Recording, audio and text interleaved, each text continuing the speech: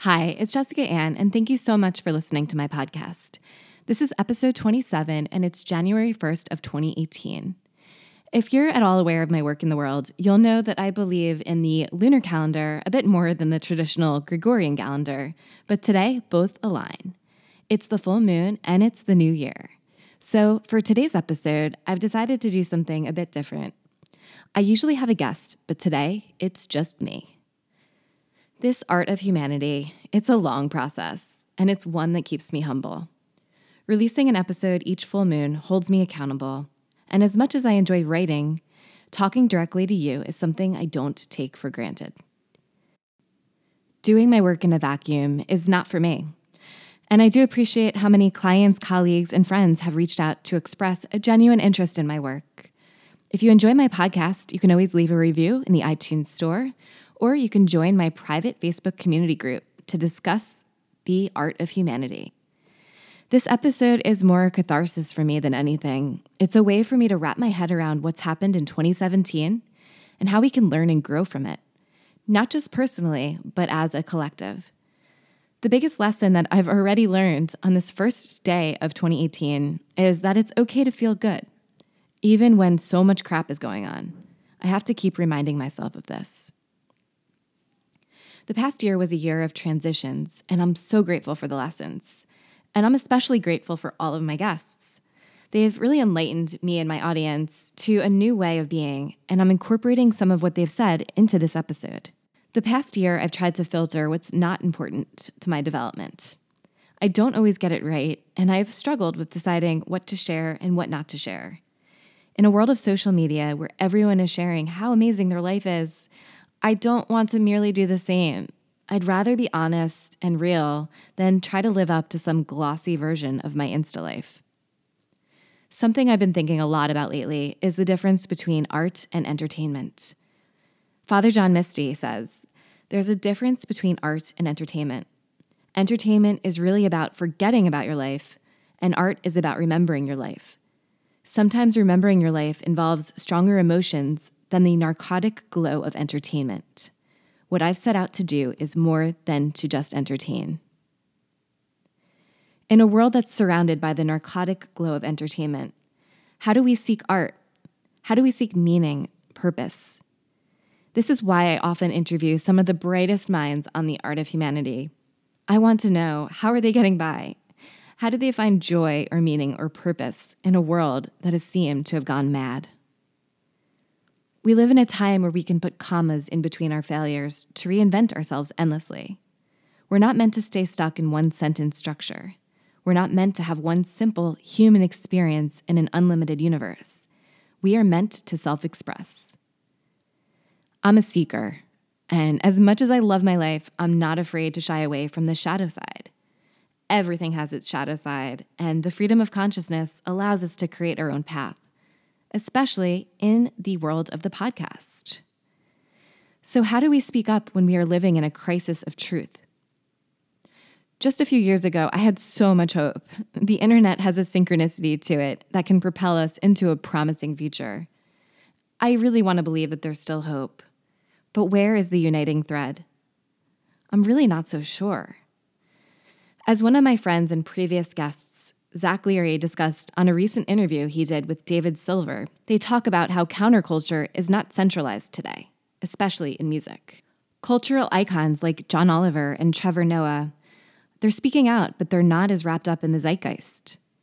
These media and comedy institutions create a glossy counterculture, but it's really for laughs and for ads.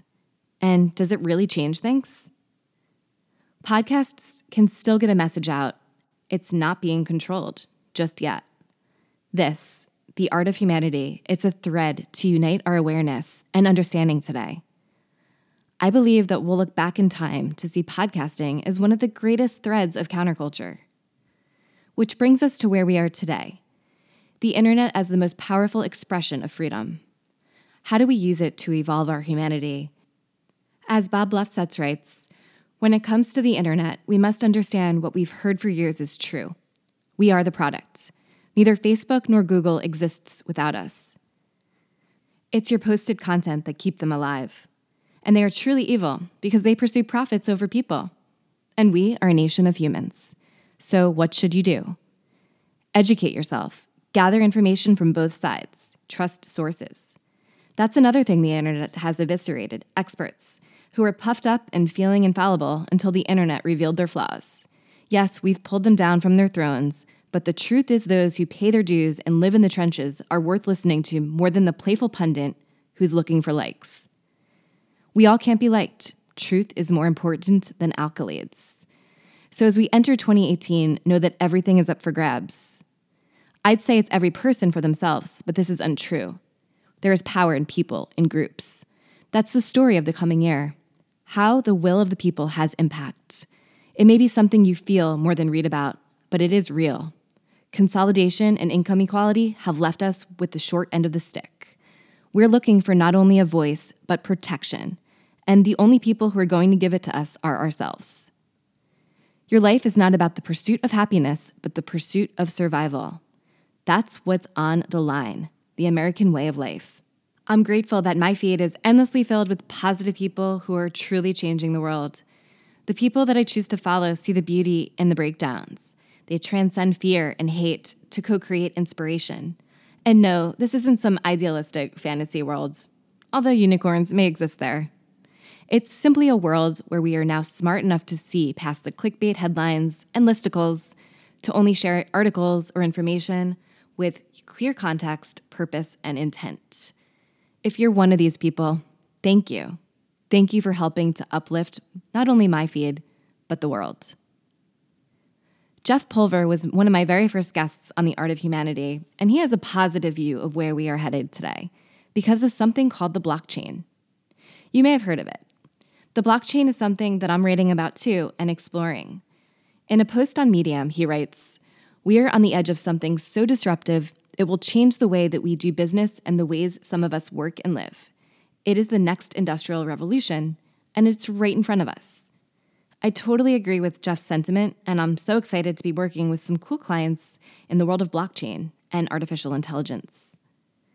The thing that I love best about the blockchain is that it's decentralized, and it's built off of real human relationships. One area of my life that I'm exploring is my relationship with myself and others. Back in episode 4, I interviewed Mark Groves on my podcast, and I still really resonate with a lot of what he says. He writes, "Integrity is such an important quality to me. I love people who are unapologetically themselves.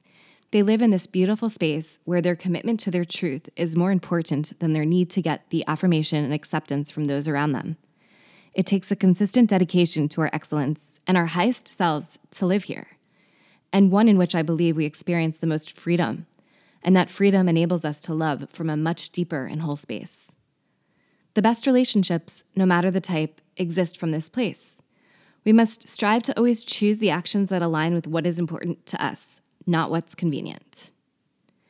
I'm excited to take what I learned in 2017 with me into the new year and exploring these themes more in my writing, podcasting, and speaking.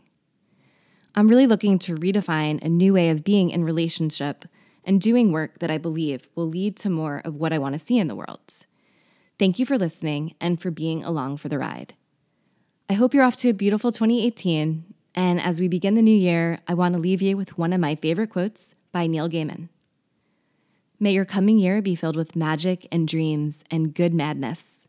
I hope you read some fine books and kiss someone who thinks you're wonderful. And don't forget to make some art. Write or draw or build or sing or live only as you can.